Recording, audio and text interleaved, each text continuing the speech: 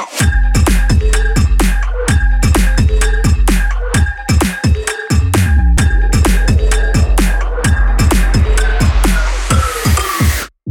everyone, and welcome to the React Native Show podcast in our series React Native at Scale.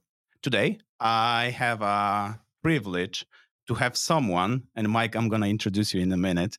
I'm having someone from big fintech startup Klarna.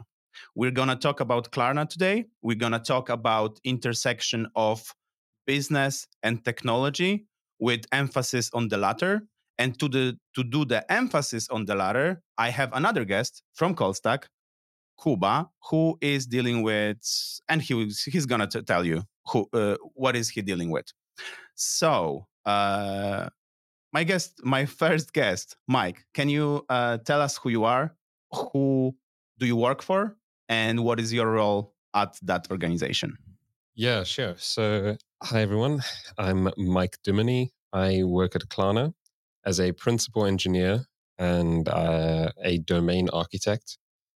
I'm working on the scaling of our front end technology, especially within our app. So we have a React Native app, and I believe it's probably one of the largest ones. I don't really have any data on that, but I can tell you some high level figures, which is we have about 400 people working on it, and it's used by tens of millions of people every month. So, hopefully that gives me some sort of white coat that you can trust me. That we're doing something here. I feel like our listeners should know what Klarna is, even if they didn't use the product. The Klarna name is like really quite well known. I'm not sure if everyone knows that you use React Native under the hood, and I'm not sure from those people that know that you use React Native under the hood, if they know that you use Repack under the hood of React Native. Hello, Kuba. How are you? Hey, so Łukasz already said my name. So I'm a software developer here at Callstack. I'm the maintainer of Repack library. I also am helping with the concept of super apps, and I'm also the author of super app training. Yeah, so that is our intersection today. We have an intersection of Klarna as a business, Klarna as an organization, and technology as in how technology impacts organization and other ways around. And Kuba is our expert on Repack, and Klarna uses Repack, so it's a great opportunity for us to spend the next 3 hours discussing this. How are you feeling, guys, about that? Great, yeah. It's good to be in the room with the people that build the tools that we actually use. Yeah, and thanks so much for coming to Wrocław. We are actually recording from Wrocław, which I like to say is a capital of React Native. And Klarna is based in Stockholm, so you came here yesterday just to record this. And also to have some like coding session probably with Kuba later on. Yeah, we'll see if we've got enough time for that. That would be cool. Yeah. Looking forward to that. Let's start. Mike, I want to ask you a question. And I want you to answer this from a few different perspectives. So please tell us, what is Klarna as a business and how is Klarna structured as an organization? Okay, so there's a little bit to unpack there. What is Klarna? Well, I actually didn't know about it at all before I moved to Sweden because I'm originally from South Africa. And it hadn't reached our shores yet. But the way I like to think about it is almost like a Swedish sort of PayPal-ish thing that allows you to buy now and pay later. And but that's sort of what it was when I joined. Since then, we have grown to become more of like a shopping, a company that enables people to shop, right? So that includes a bunch of things. Like we have an app, a consumer offering that is exceptionally wide in its feature set. So you can, for instance, buy things inside the app. You can find things to buy. You can pay for them. You can track the deliveries. You can earn points and rewards from those things and use coupons and all sorts of things. So we're just trying to make shopping like the easiest thing and the best thing. Sounds like a super app. It looks like a super app too. It's got on the home screen, you've got like a bunch of links to other bits. Okay. I'm not sure if that qualifies it, but yeah, that's sort of how we think about it. So that's the aspect of the business that I work on.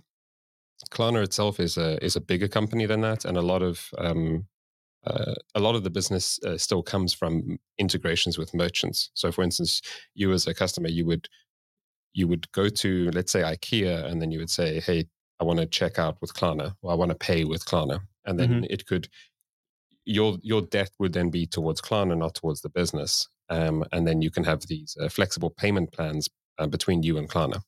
So it's also about convenience from that aspect. So maybe let's.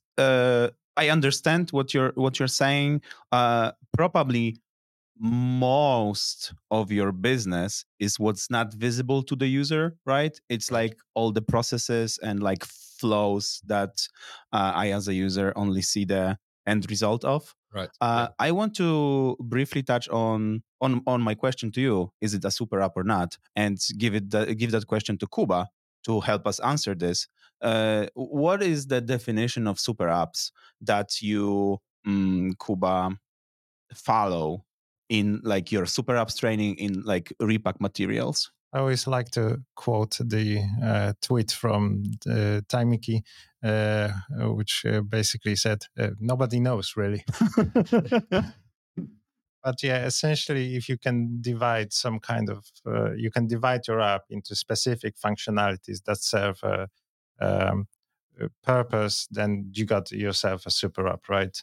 If it's nicely divided and and that is kind of reflected in the organizational structure in your company, then you can call that a super app. I've got a follow up to that. So Klarna went through a redesign to make it into a super app.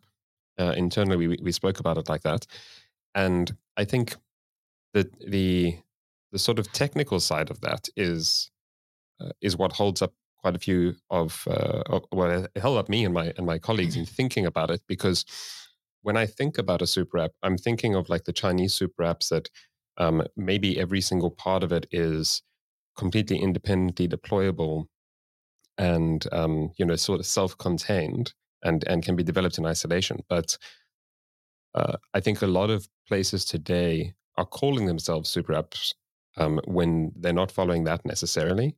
And that, I'm not saying that's a bad thing. It's just an evolution of the term to be more like an app that has a bunch of functionality that's sort of all exposed to you on the same level. Does that line up with your experience? That also lines up, yeah. But it's really hard to just stick to one definition. It's super apps is whatever you want it to be, really. In the end, I also think, like in your example, it was very dev centric. I would say you were saying about like self-contained and independently deployed. Users don't know that. For sure. If you change your architecture from one version to another, but the user-facing feature stays the same, does it mean that yesterday you were not a super app and today you are a super app? Probably not. Probably what matters is what is the look and feel of the functionalities that is visible to the user. Yeah, I totally agree. I think this is something that, like, as technicians, people need to also let go of. This is an evolution of the terminology that we're using. Yeah. Okay. Going back from super apps, let's go back to Klarna for just a little bit. We will talk about organizational challenges still in the next bit. I want to touch on Klarna's numbers. Maybe what is the scale? Or you already said millions of users are using the mobile app, but what is the scale of the business as a whole? Yeah. So I can share some numbers with you here. We have over 2 million purchases per day globally. That isn't all through the app. This is on a company level.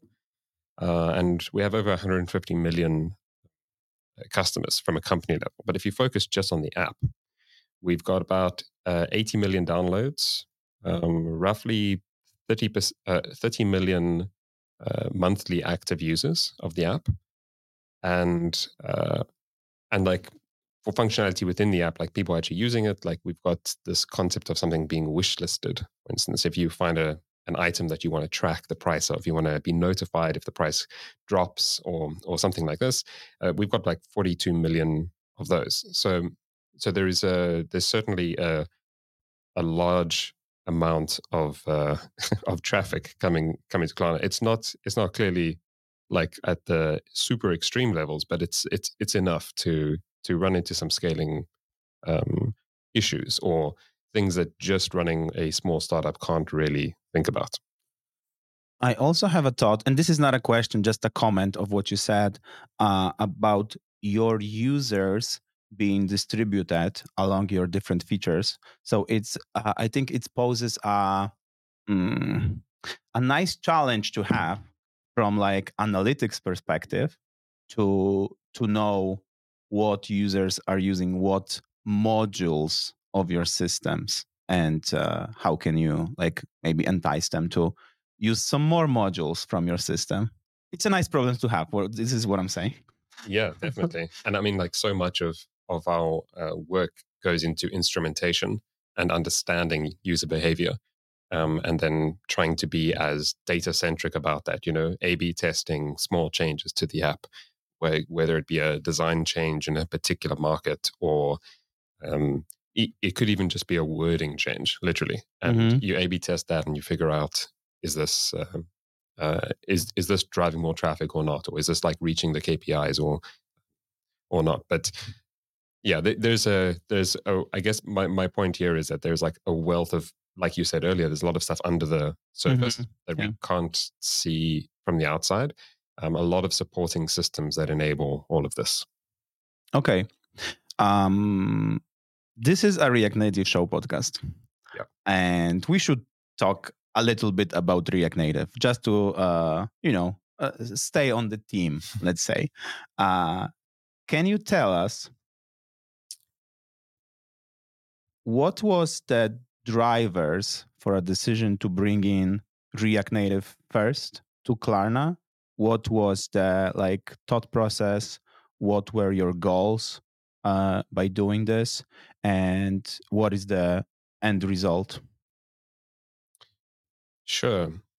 So I wasn't at the company at the time, but because the app has been around for about 6 years and I've been there for 5, I know that before React Native, we had a HTML5 app. And I'm sure it ran into all the problems that we're thinking of when I say that. And so having React Native, I can only speak about as someone who's joined after, but having it has enabled us to sort of set a standard within various touch points from a consumer perspective. So we have a monorepo that has that it feeds our React Native app, but it also holds all the services that service that. And that same code base is used to build our web app and various internal apps and our browser extension as well. So we have got a large shared code base. So I mean, it's kind of a typical answer, I guess, but one of the main things we get is the fact that we can share so much logic and so many pieces of UI among these different targets. It also means that if you want to add a new target in the future, that becomes really easy to do. So let's say we want to now appear on TVs or something, then as long as we have the correct abstractions in place, and React Native gives us most of that out of the box, and then of course we've got things on top of that like a design system and almost like an in-house expo layer, where we are abstracting some of the platform specifics or the business specifics. The other thing that using React Native gives us is, I mean, we're writing JavaScript on the front end in every platform and on the back end. So we're able to do things like share types, share some support libraries, share tooling even. So the same tooling that builds the front end can or at least the underlying tooling, and validates that things are correct. All of that can be written in one language and used everywhere without worrying about it. Then also we have a very low barrier to entry to collaborate. So it's much more likely to find someone who writes React these days than it is to find someone who can write Android native code or iOS native code. And even if you do find those people, you need to have two of them. And now you can do that with one. And this is part of the I mean, I guess this is true of any sort of project that scales, but once you get to a certain point, you can start to introduce more abstractions so that your feature developers are focusing more on the problem that they're trying to solve. They're not trying to tweak things on each platform necessarily. You give them a framework to work with, and then they just say, oh, cool, I need a screen, I need a button. And it doesn't matter to them what it appears like on these different platforms. Obviously, they're able to like fix problems if they do occur on specific ones. But this sort of platform agnosticism is super, super important for us at Klarna in getting to the scale that we are today. Yeah. What I've heard from your answer is that you have very large code base, monorepo. It can produce all kinds of targets from all kinds of like interconnected modules.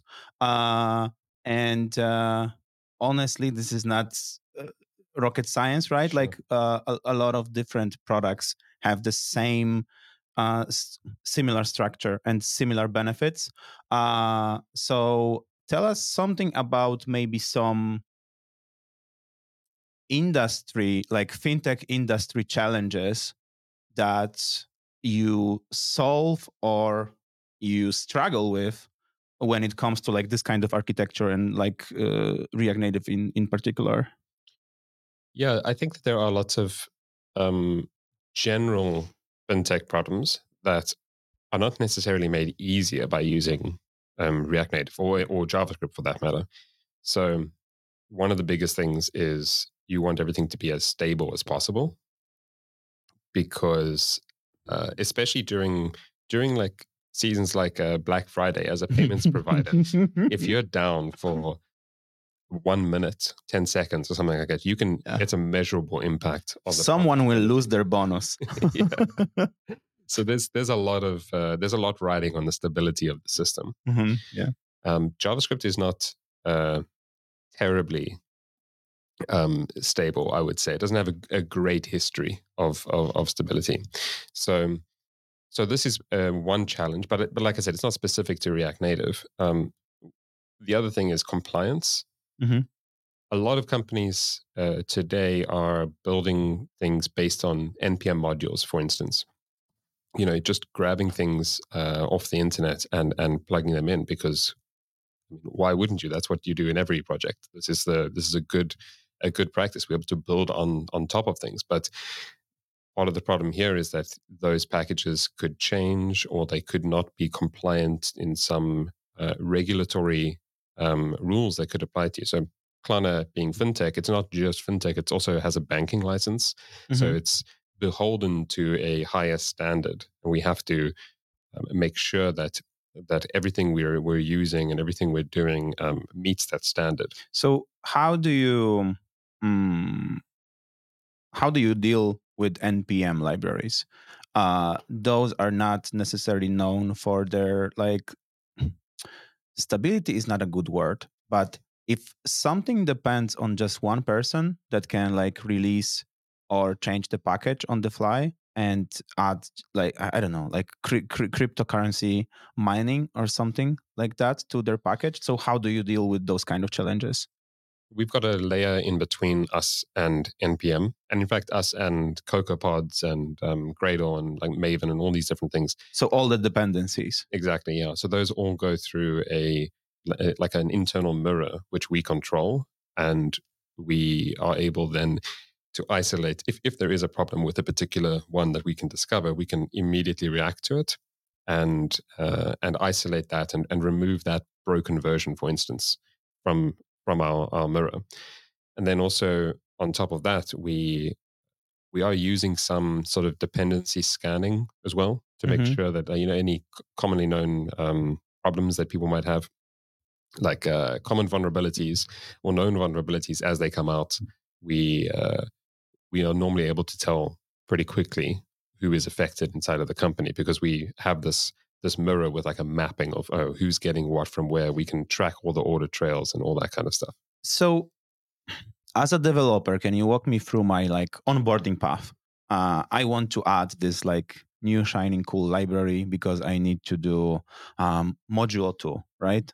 Mod 2, I want to do it. I don't want to use JavaScript. I want to use npm package.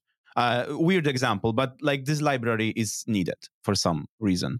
So how would that process look like? Who needs to approve this package? Is someone like really going into all of the files in that package and like checking it and then pulling it into your mirror server? How that does work? So from my perspective, I don't think anyone's doing that sort of compliance checking. Uh-huh. Maybe someone on our security side is going through that, but as we all know, node modules is like it's like an endless abyss. It's Yep. just, We also the meme. it's an iceberg, right? Yeah. So it's hard to know exactly, like, even if you know what your dependency is using, what are their dependencies using, and so on and so on. So we to answer your question directly, if someone just wants to add a new library, that's quite simple. They just do it exactly the way you would do it today. You would just add it into your package JSON, or you do yarn add or npm install or something, and these would not trigger any processes internally for us to review that. Mm-hmm. But it depends if it's at the, we leave it to the discretion. Let's put it this way: we leave it to the discretion of the people who are implementing it. So if I'm pulling in a library that is going to it's going to do all the calculations for how much money to pay a merchant or something like that, that is going to be scrutinized. Oh yeah. Right. But if it's like a left pad, you're not going to care about it too much. It's more about our ability to respond to those issues, because practically it's not possible to audit every single npm Mm-hmm. package, and so we embrace that, or at least we don't get in the way of it, because that would create too much friction, and rather we focus on like how quickly we can react, and can we statically figure out if anything is bad. Okay. So we've discussed how is your monorepo structured, how are you using React Native, and what benefits and what challenges do you see with it. Let's maybe now talk about what is the use case that you have for Repack in particular. So React Native, monorepo, we all get that, but Repack is such a unique and I would say even like expensive tool to use, because you have to really invest in like using it. So what was the driving? Oh, sorry, let's not talk about Klarna yet. Yeah, I was saying it's a very unique tool and like unusual. So what is Repack, Kuba? What is exactly. it? Maybe let's start with that Yeah. to make everything clear. So Repack is an alternative to Metro, right? But Metro is a bundler, and we don't like to call Repack a bundler. It's more like a toolkit for Webpack, which is the engine powering all that. And as we all know, Webpack is the most mature bundler around, right? So what it enables, it essentially allows you to tap into the Webpack ecosystem inside of your React Native apps. It enables things like tree shaking, code splitting, or even symlinks, which was a feature not supported in Metro until very recently. So maybe about tree shaking, what it is. It basically is able to deduct what what libraries are unused in your code and just straight up remove them, reducing your bundle size, therefore making it small download for the end users. But the most important part about what Repack enables, about tree shaking. I understand the value of tree shaking on web, because like every time you load the web page, you want your bundle to be as small as possible. People have different devices, different internet connections, stuff like that. Why is my JS bundle size that I download just once from Google Play Store or App Store probably important? Wi-Fi, right? Yeah, like even if I'm not, like how much can JS weigh? What's the importance of additional like 5 megs or something? Well, can I just jump in and tell you what the size of the Klarna app when it's not using Repack in dev mode? I think it's about 110 meg bundle, and in production with tree shaking. So I don't know what it is without that, but in production with tree shaking, it's about 40 to 50 megs. Okay. So you were able to like get to 40% of the initial bundle size, less than that. Yes, but it's hard to measure because we haven't built it with Metro in such a long time. So it's hard to like production Metro, which may have additional optimizations which could shave off more. Exactly. It's hard to attribute a concrete amount to just tree shaking, right? But exactly. But the point is that the smaller bundle size is especially useful as when your users have bad internet connection, right? And they want to get on your app. Sure.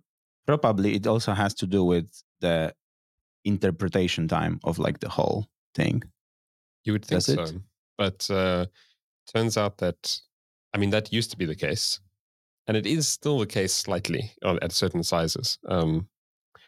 But at Klarna, we've discovered that, using Hermes, it actually doesn't, there's not really an interpretation cost on iOS, regardless of the bundle size, at least not up to the bundle size we're using. On Android, there is roughly a 10% cost there. Oh, okay. That might just be a platform-specific difference. But yeah, I've heard something about like Hermes using memory mapping or something like this to make this faster. So that's probably that's the underlying mechanism there. Yeah. Okay, so sorry about the digression about tree shaking. It's just that I'm very ignorant and I don't know. Yeah. So thank you for explaining it to me. Yeah. So maybe let me get back to the biggest feature of Repack, which is code splitting. So what it enables you is to divide your app into many chunks, and you can only load some specific chunks at the beginning of your app when you are loading it. So that can make the startup faster. Obviously, as Mike said, the Hermes kind of made that a little bit obsolete, but I do believe you still have some kind of gains when you have such a big app like yourself, right? Yeah, for sure. I mean, I also wonder things like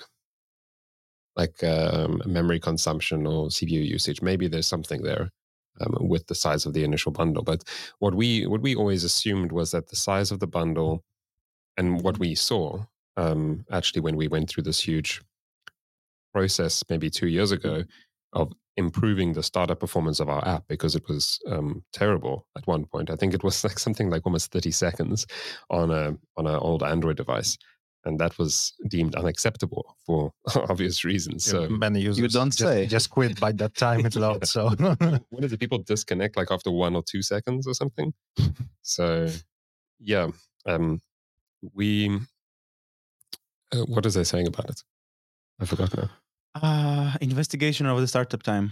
Right. Yes. Okay. So we had this this assumption, which held true before Hermes, that any increase to the main bundle size corresponds to a increase in the time to home, which is our metric that we use to like see from the start time of the app until the time that the home screen of the app after you've logged in is interactive, basically. Time to interactive, yeah. Yeah.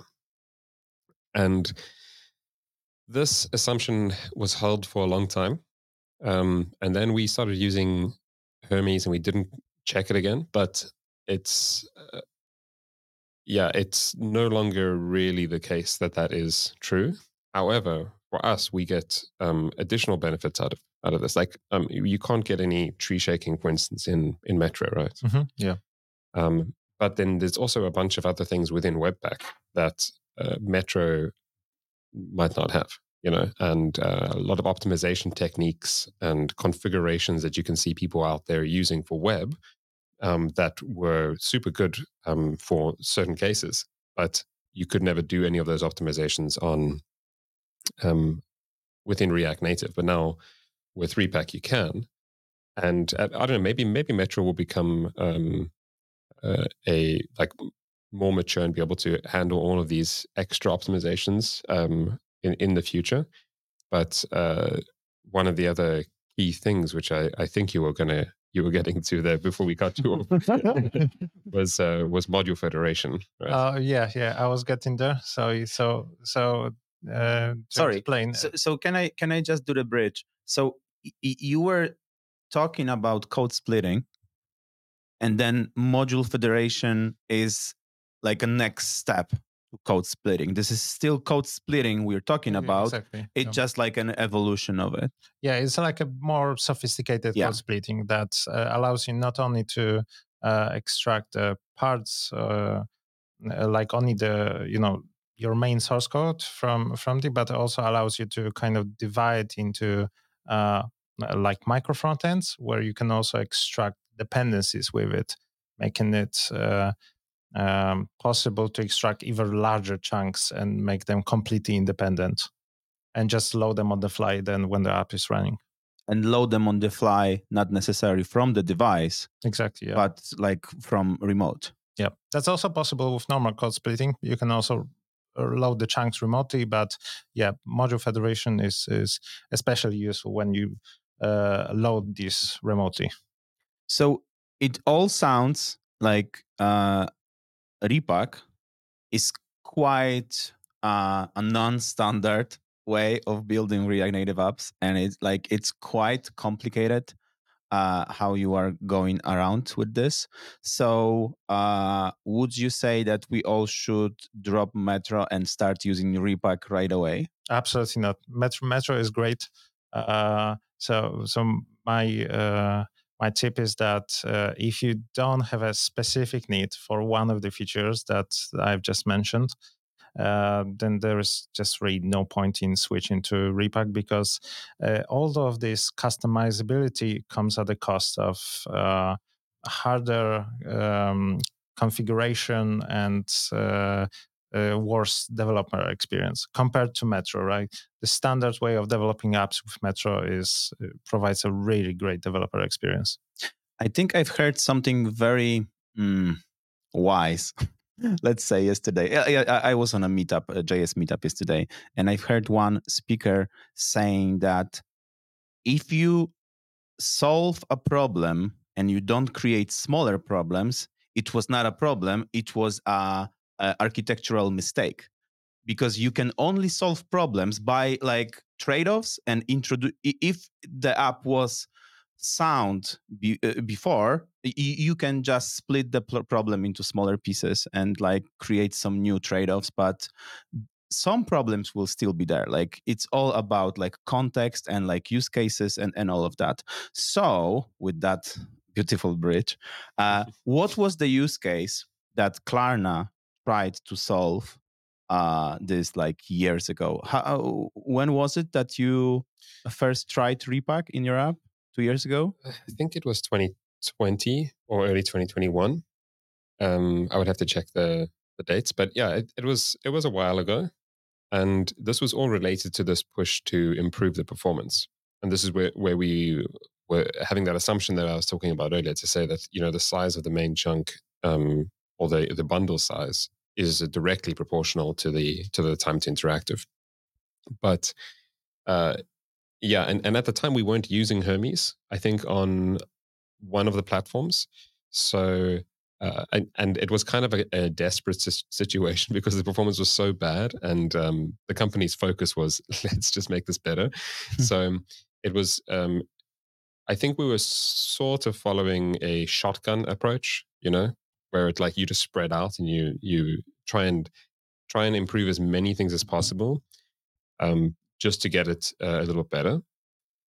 That's not to say that we were just doing it like blindly. Yeah, of course, the people working on it like knew what they were doing, but I just mean here that it wasn't. It might not necessarily have been like a hyper specific reason why we did it. It was probably more that we saw an opportunity to perhaps impact performance, and it did, but there were lots of other things happening at the same time to also improve performance. To get from 30 seconds, I think on Android to like 2.5 seconds now is what we're at. So well, wait for this.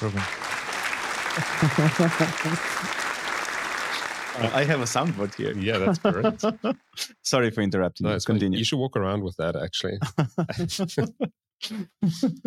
And then on iOS, it's like under a second now. So that's like on par with the industry, I guess. But yeah, so our use case for using it was it was all related to this performance push, and I'm going back. I wonder as well if part of this was because we had an expertise, and we have because we have lots of like web apps as well. We have an expertise in Webpack, and that allows us some lower level control. I was going to ask you actually, like this is the question that came to my mind where we were talking about code splitting, tree shaking. If you have web frontend, you use Webpack there, and you use Webpack in your mobile app. Is there an overlap in like techniques that you can use and utilize, and like some maybe common plugins that you use, stuff like that? Yeah, for sure. But I think that a lot of the stuff we get for free from using Repack sort of replaces the need for a lot of those. But conceptually, it's the same thing. You're still using Webpack. It's like, so if you're familiar with Webpack, and there is a cost to using it, of course, but as Kuba said, it's it is sort of an industry standard for these things. Okay, so the use case was, let's try to fix performance. Let's try a bunch of things. Repack was one of them. Yep. It helped. So what was the process of bringing Repack into after the experimental phase, let's say? How long does it take for organization as yours, the big project as your React Native project and monorepo, to bring in Repack and like just start working with it? I think that the answer today would be different from the one that it was. So today, I mean, we're investigating module federation, which we touched on, and that is a lot more involved, a much more involved process for us to figure out, is this what we want to do? What are the pros and cons? How do we scale it? How does it work? With Repack, I think it was a lot more. We had a lot more. I don't know how to say this in a really good way, but we had some high performing individuals who really knew their stuff, and there was a lot of trust from the organization to them to say, just do what is necessary to get the performance down. So that process back then was simply, let's try it out in a branch, get everything working, and merge it in. No, there was less process behind it. It was more like a sort of a startup approach, which is kind of how Klarna wants its teams to function, as like these mini startups. Let's talk about that later, because this is such an interesting topic. But these high performing individuals, I know who are you talking about, so maybe you will just say it out loud, because he's really known in React Native community. Yeah. So I'm talking mostly about Oblador, or Joel Arvidsson, who I think you would know him from such hits as React Native vector icons or React Native animatable or Loki, or like there's a ton of different libraries out there that he has written and maintains. And yeah, he's super good, and it was such a privilege to work with him. And I think I understand his reasoning for doing all of this stuff. So what I'm trying to do is describe it from a historical perspective, and so y'all, if I got it wrong, just let me know. Yeah, just write in the comments. We'll be happy to have you as a listener. Okay. So let me just jump into today. We would be much more process driven, much more like data oriented about it. But yeah, as I said, back then it was a little bit more chaotic because it was like sort of battle stations, all hands on deck. Let's try and solve these problems. Okay, so you bring in Repack. It took one PR apparently. Yeah, a few weeks of work and a few follow up like fix PRs. Yeah, as we discover things. But yeah, I think it was basically a few weeks. So how did that changed the like day to day of React Native developers on your project? What was their like daily workflow before that change and after that change? So actually nothing changed for them at all. It was, we don't use, and this is a key difference with us, which I think is probably not really recommended, but it makes sense for By Kuba? use case. I don't know, actually. You can tell me if you would recommend this or not. Yeah. But we use a different bundler for development and production. So we use Repack for production because that's where we need all these optimizations. But for development, we don't need to optimize as much. And we... you care about HMR speed and stuff like that. Yeah, and the developer experience of working with Metro, even with such a big app, and it does take a while to start up, but it's a bit better than using Webpack, I think, in dev mode. So that approach can definitely work. I would only be worried that some libraries might get, because there are different resolvers in both of the bundles. So sometimes the library might resolve correctly in Metro and might not resolve correctly in Webpack. But other than that, you should be good to go. Yeah, I guess you could. And I wonder if we're doing this now. You've got me thinking now. Wonder if we could have like the same resolution strategy in both. I was once looking into the subject. It's kind of very deep. You'd have to do. You would need to patch some packages to actually make it work. It's doable, but it's not like you could actually make a nice solution out of it that would be maintainable. Yeah. But sure. yeah, you can definitely hack it around and have the same resolution algorithm in there. Okay, I'm going back to like day to day of the developer. Nothing changes. That's great. That's great for me. How about the release process? How about let's maybe take a step back. How do you release your products at all from this monorepo? So how do you develop features and then publish them? Yeah, so I mean it's kind of a complicated answer. You don't say. Because I'm trying to figure out like what level of detail to give you. But basically we have about 70 odd teams who are working on this code base. So maybe I need to take a step back to kind of contextualize it. Yeah, I was trying to go from the release process to the teams, but we can do it the other way around as well. Okay, so no, let's try the release process to the teams. Let's see if this is going to work. Okay. Okay, so our release process is we release our web app multiple times a day. So this is all automated, and I would say it happens about 10 to 15 times a day, maybe, depending on how much stuff is getting merged in, how many commits are eligible for release.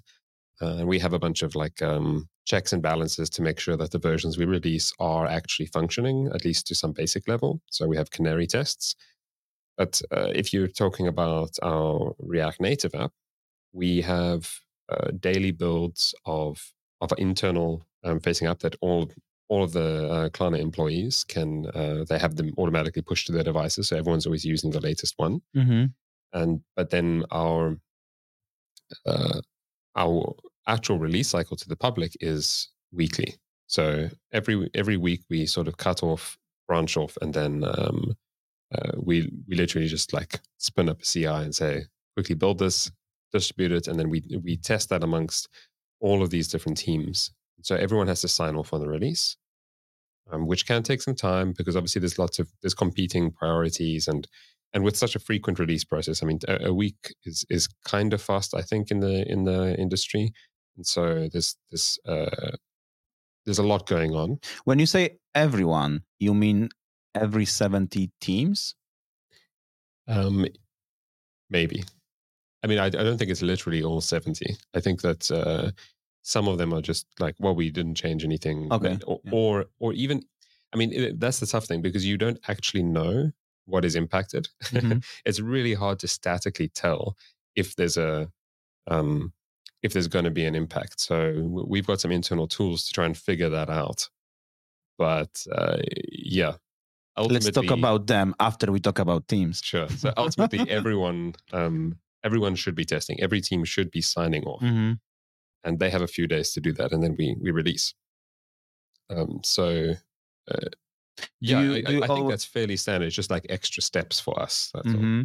Do you always go through Apple Store and Google Store, or do you do OTA over the air?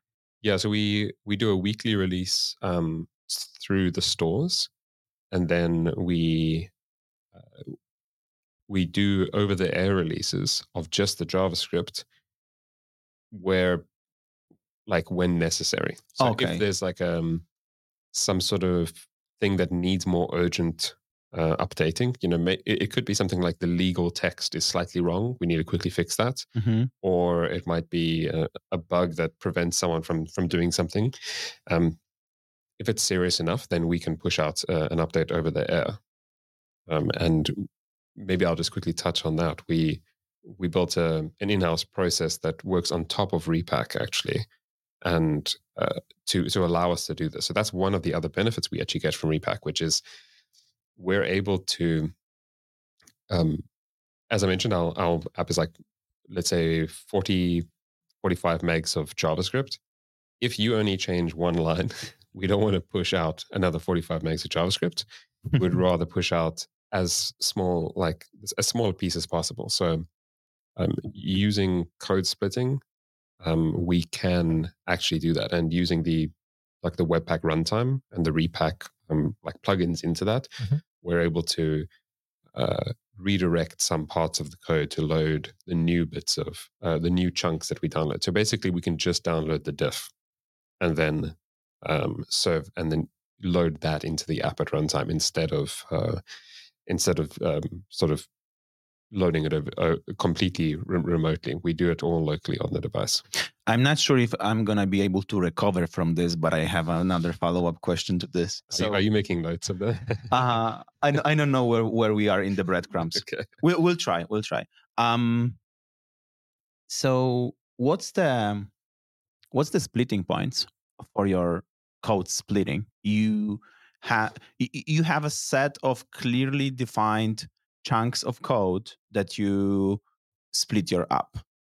Yeah, we have we split based on the route that you're on. Mm-hmm.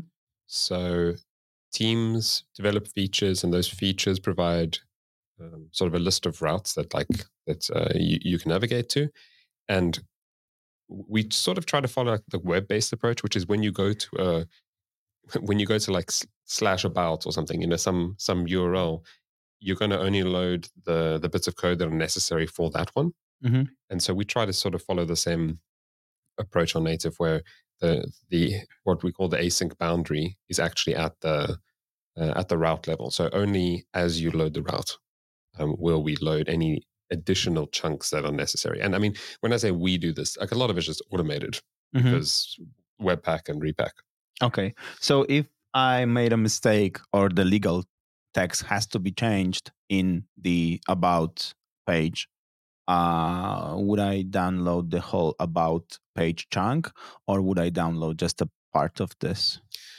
We would operate at the chunk level for that. So you would download the about page chunk, and maybe one or two other ones which could have, because there is a bit of a black box when you build with these bundlers. They might make a decision where now you have two chunks instead of one, or they might combine them or something like this. So we just, I mean, our approach is kind of basic with this, because I mean the simple one is also easier to understand. So we have, if you need to perform an over there update, you would make your change, and then you would build the app and compare that built app to the app that we release to customers. And you can like compare the JavaScript directly. You can say, oh, look, these are the files that changed between these two versions. Package up that difference, and then make that the diff that we ship to people. So, and this is your custom solution. Yep. Kuba, what is the standard way of achieving like similar benefits? I'll actually get back to that. I just got one follow-up question from Mike. How do you? Because I can't stop thinking about this. How do you deal with different versions of Klarna app on your in the wild, right? And the diffing process, right? Because you have to. Sometimes there's gonna be more diff for the older versions of the app, right? Yeah, that's a good question. So we operate at the version level for that. So we're surgical on it. So we say, if you need to make a change, let's say you discover this problem in the version of the app that we released like 2 weeks ago or something, then you know that it's in that one and all future versions. So firstly, you fix it in our main branch. And then now you know versions released from now will have the fix. But then you need to go back and say, I know those two versions, and everyone in our ecosystem within Klarna knows like about our release process, and they all are aware it's weekly, and you know like where their changes would be. So they would then go and cherry pick those fixes onto the release branches, and then you'd create a separate over there update for each one. So it's not that we're like, I mean, the dream is that you can just say, here is new JavaScript and just run it. But you, like practically, that's very difficult to do. Not only because you want to be more surgical for like data saving reasons, but you also want to ensure that between versions, where something in the native side could have changed. And we do have some native code in our app, and we have native developers that are working on that. And if those libraries are not compatible with the new JavaScript that you built today or something, then it's not going to work. So we have to be surgical about it today. We would like to get to, and we've got some plans, and maybe Module Federation can be the way to solve this for us. But yeah, maybe we can talk about the future plans for us afterwards. But yeah. Cool. And now yes, Łukasz, could you please repeat the question? Because I'm gonna. Klarna has a custom built way of doing the OTA based on Repack under the hood, but they've implemented a lot of like different, special sauce on the top. What is the standard way in Repack? Like, there are different OTAs in the wild. Code push, expo update. What is the standard way of doing this in Repack? Well, Repack offers you a utility to actually just load the chunk on the fly. It's a very simple utility, but what we help with is essentially locating that chunk, downloading it, and loading it, right? So it's very simple, but it helps to achieve what Klarna actually did. So we only care about that bit in Repack, and the rest is kind of up to user to implement.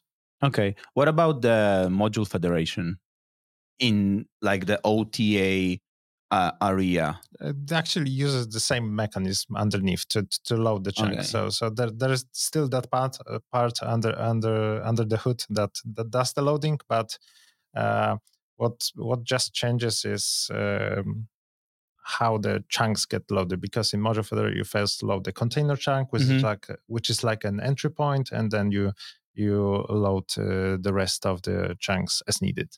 Yeah. Okay. We are like 3 levels deep in Yeah, digrations. let's try and back up. Yeah, I'm not sure where we were, so let's maybe go to the area of discussion that I really want to like flesh out, and I really want to like pick your brains about. So you use, let's back up even more from the beginning. A lot of users, like huge money. The uptime needs to be perfect. Huge team. You said 400 developers. Yeah, it fluctuates between 350 and 500. Yeah. React Native, Repack in it, like all the other services. So how the hell is your team structured to have timely weekly releases, or to have 10, 15 releases of your web, probably similar number of like different microservices for your backend, and then once a week to create a releasable app. So how is your team structured to accomplish all of this? So the way that Klarna, like a couple of years ago, before I joined, they switched what they call their operating model to optimize for continuous improvement. Let's say, where I think traditionally you might look at like a large organization and say, okay, they spec out a big project, and then you go and work on that project, and like everything about it is sort of predetermined in a waterfall sort of scenario. But with Klarna, what it tried to do, and I think what our CEO sort of hinted at one point was that it's hard for Klarna, which was a startup many years ago, and I guess you could like, yeah, I guess it's not technically a startup anymore, but like it still has a lot of that mentality of um, Move fast and not break banking things. exactly, yeah, just move fast. Yeah. So it's hard to compete with other startups because at a startup you don't really care that much about breaking things. You rather like, and you're not scared to just take on massive things and just throw like a new product provider or something at it. Yeah, oh, I need to solve notifications. Let me just get this provider, just throw it in, whatever. Obviously, at Klarna, it's like it's a little bit when the organization gets big enough, it becomes harder to do those sorts of things. You can't make as flippant decisions. So, but anyway, like my point here is that the way that Klarna is structured internally is you have these like sort of layers. So you have like a domain, and the domain has groups within it, and the groups have teams, and each team has its sort of it owns a vertical slice of some problem that it needs to solve. And so within the app's context, what that means is maybe someone owns the about screen, like we were talking about earlier. Maybe there's a team that just owns that screen. Or maybe there's a team that owns a button on that screen. Okay, that's literally like the level that some of these things are at. And then they won't only just own the button; they'll own all the logic behind it on the client, as well as the logic that goes to the backend, and maybe even a few layers deep within the backend as well. But the our systems are all set up to handle this. So, for instance, any change you make to the backend is automatically deployed for you and monitored in this canary releases. Anything you do the front end, the same thing for web.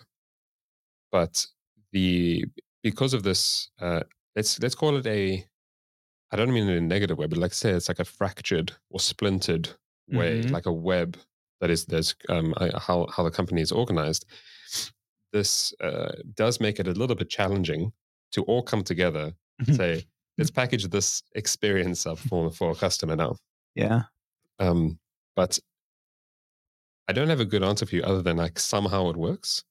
We have some dedicated people and processes that keep the energy up to like, chase people and say, all right, got this new release coming out. Like, let's stay on board with all this. Of course, what it can mean is that, you know, maybe your original plans don't always work out, because you're trying to do everything, but that's fine. It's like it's a highly agile organization in that respect. It's such a fascinating journey you took us through, because like usually in my experience, I cannot say that I've been in like many projects, but like in the projects that I've been, it is usually the experience of this is a dev team.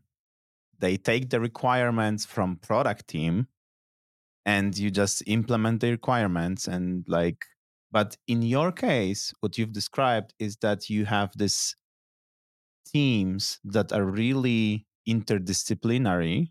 Yep. They have different people sitting on the teams and they own in like really really true sense the splice of the whole product. Exactly. So in that sense, you could think of every team as a product team. Yeah. You know, like you own the customer experience and the things that like add to that. That includes, for instance, that, you know, if your team was creating virtual credit cards or something like this, you would own the back end that actually goes and generates that card. You're not only just owning the front end piece, because by layering it that way, like there's less ownership. If you were to have just a front end team or just a back end team, there's a little bit less ownership about the problem space. But what actually matters is that a user can get one of these cards and use them. So by optimizing for an actual user problem or optimizing for an actual like business problem, then you're able to you can make decisions and like take trade-offs. And it's all within your realm. Like that's what I was saying earlier, like the teams are sort of like startups.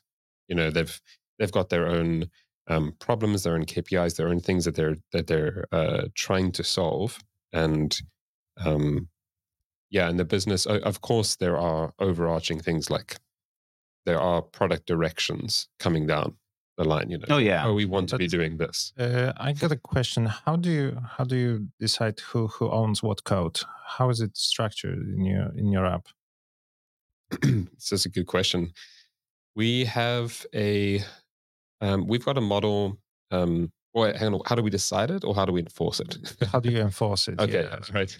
Because I'm not exactly sure how we decide it. We sort of give people a bit of freedom with that. So there is a little bit of self-organization with how teams decide to like split up their quote unquote features, you know, whatever they might be. But we enforce it not using a code owner's model that is you know, popularized by GitHub and those providers, but we use something that is more maybe it's not more familiar, but it is familiar to JavaScript developers. So we use a field in a package JSON. So what that means is if the repo is like a tree, and the root of the tree has a package JSON, and that has like a team variable in it, and there's team field, and maybe team is like, I don't know, the core team or something. Then everything below that is owned by that team until it encounters another package JSON that has this field in it with a different team name. And this actually sort of mimics the way that node modules are resolved as well. Yeah, that sounds very, very similar. Yeah. Yeah. So what's nice about that is that you can actually take ownership of small folders within other parts of the code that might, in general, be owned by someone else. You know, but we operate actually at a what we call a package level or a Yarn workspace level. So we've got about like 4,000 of those in our client's repository. That's a lot. And some of those are really small, but some of them. There were a lot of numbers in this episode, and we hear millions, thousands, and all of that. The scale is huge. This is what we are saying. 4,000 workspaces. that's quite a lot. I really like the algorithm for like not establishing, like the maintaining of the ownership. Mm. And so like as a developer, I can know whom should I ask about like this piece of code, or like during the PR review. I guess it's like kind of automized.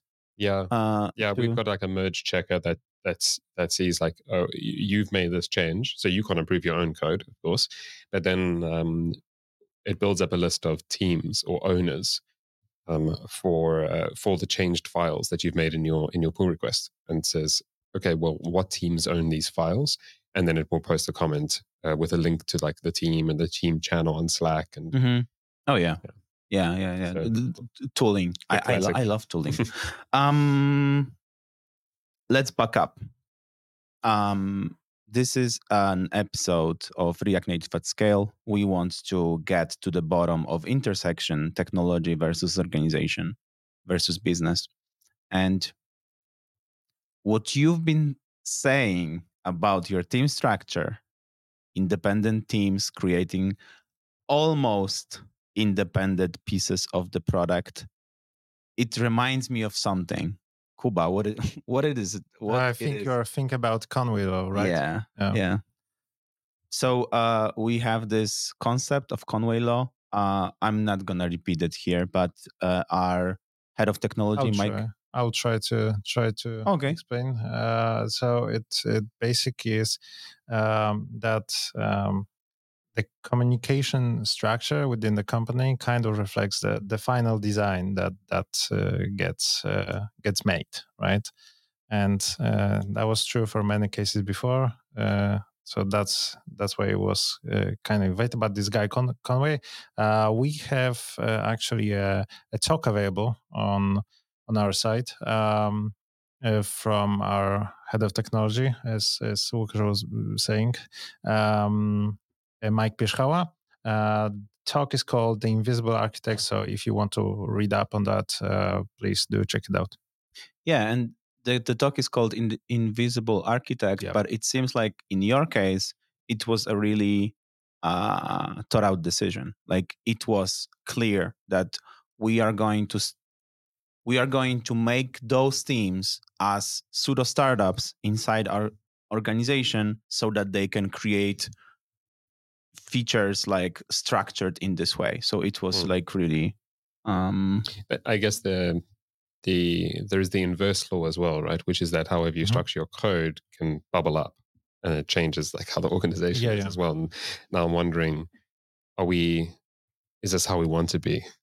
Is this like is there like a responsibility as someone who is architecting this to make sure that it aligns with the organization as well? You're not like driving the organization in a different direction. But yeah, it's an interesting theory, and I think that it holds true for us because everything I'm describing about how sort of isolated or how broken apart like all the bits of even just the app are, and our ownership model enables this as well. Like all of these things sort of line up with this idea that, well, if our operating model as a company is to break things into small pieces that teams can own, then like that sort of plays itself out in our code structure as well.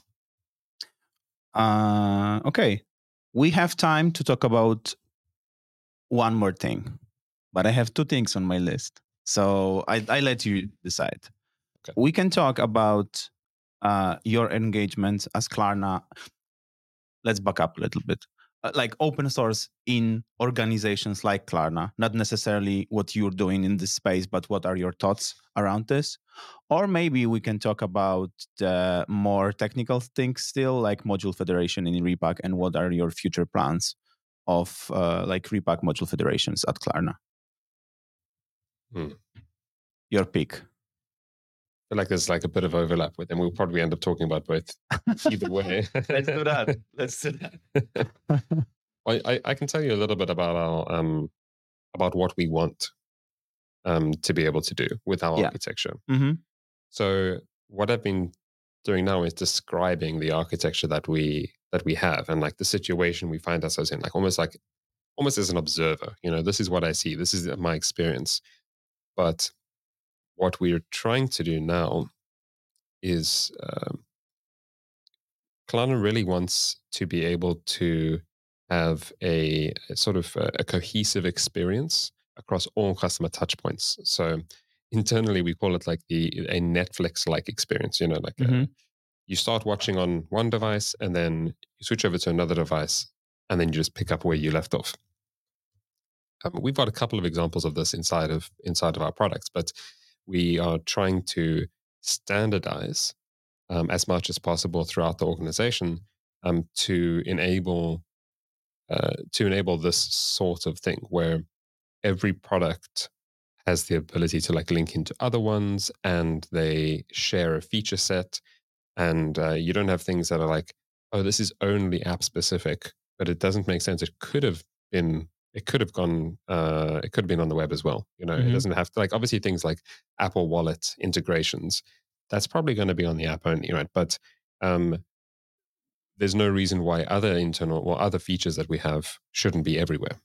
And we want to enable this world where like you can be everywhere without much cost as a feature team. So you're developing a feature and you exist within your, like, let's say you're originally thinking, oh, I'm only going to like have this surface on the native app. But we don't even want you to think like that. We want you to think like, here's a Klarna feature. And because you write it a certain way, it could be on any of our touch points. It could be in our Klarna app, could be in a different app that we might release. I don't know. Or it could be on the web or in browser extension or on our on Klarna.com or on various of our like the companies that we might own or work with. So sort of this ability to just deploy everywhere all at the same time from a single piece of code. That is the end goal. Yeah, that's where we're trying to get to. And it's quite challenging, as you could imagine. But this is why we're eyeing things like Module Federation, because that sort of tells that story as well. Yeah, like getting back from the beginning, the monorepo, the React Native, the JS, the like Repack, Webpack, all of that were, I feel like, steps to that goal. Yeah. Yeah. And I mean, even when we're talking about code ownership now and the team structures, they are also like all aligned with this. Like imagine a team could own a button and everything behind it. And I mean, today they can deploy their backend changes immediately. Why can't they do the same thing for their front end changes on all of our touch points? So like independent deployability, actual isolation, sort of this like a plug-in architecture where you can just like add new features, remove them, and sort of have more control as an organization and a more cohesive experience across all of your touch points. That's the dream. But yeah, standardization with this kind of stuff is kind of hard.